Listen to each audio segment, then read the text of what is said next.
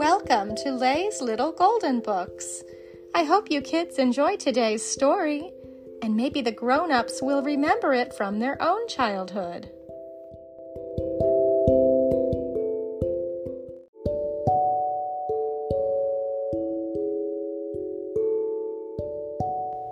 The Good Humor Man by Kathleen N. Daly, a little golden book.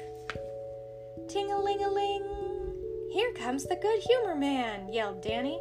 He slid down from the tree and grabbed his little sister's hand, and off they ran to see the Good Humor Man.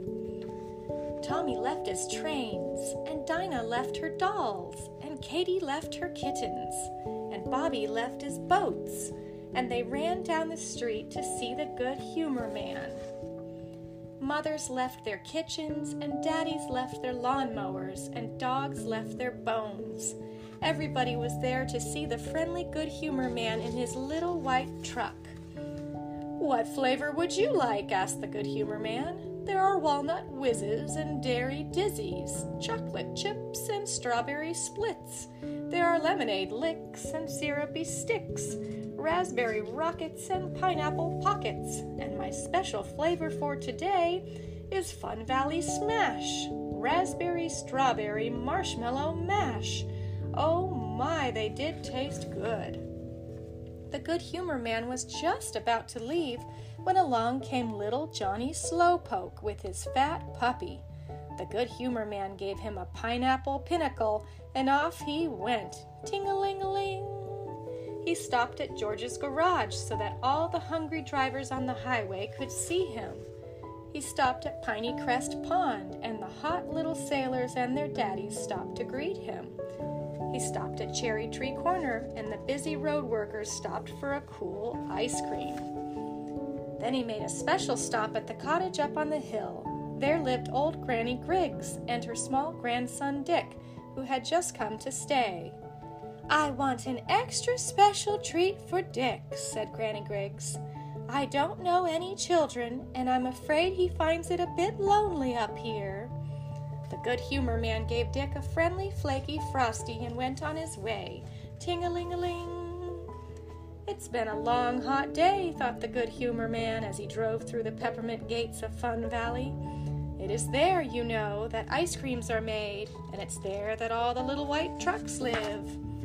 The next day, ting-a-ling-a-ling, the Good Humor Man made his rounds again. Along came Danny and Tommy and Dinah and Katie and Bobby and all the mothers and daddies. The Good Humor Man was just about to leave, but where was Johnny Slowpoke? There he was, and he was crying. "I've lost my puppy," wailed Johnny. The Good Humor Man shook his head sadly and handed Johnny a comforting coconut cone. He stopped at George's garage and Piney Crest Pond and Cherry Tree Corner. Then he went to the cottage on the hill. Ting-a-ling-a-ling. Look, I've found a puppy," yelled Dick. "Why, Dick, that's Johnny Slowpoke's puppy," said the Good Humor Man. "He will be glad it's found."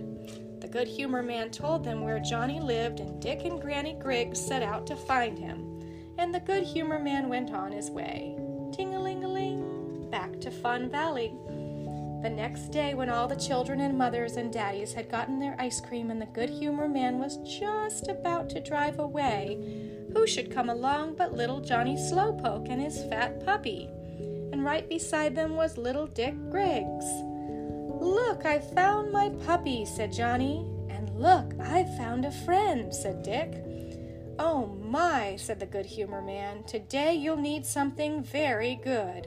There are peppermint pearls and wonderful whirls, tangerine treats and nutty nugget meats, and my special flavor today is Fun Valley Flip, butterscotch apricot coconut chip." And as the Good Humor Man drove off that afternoon, he gave an extra specially happy ting-a-ling-a-ling on his bell. The end.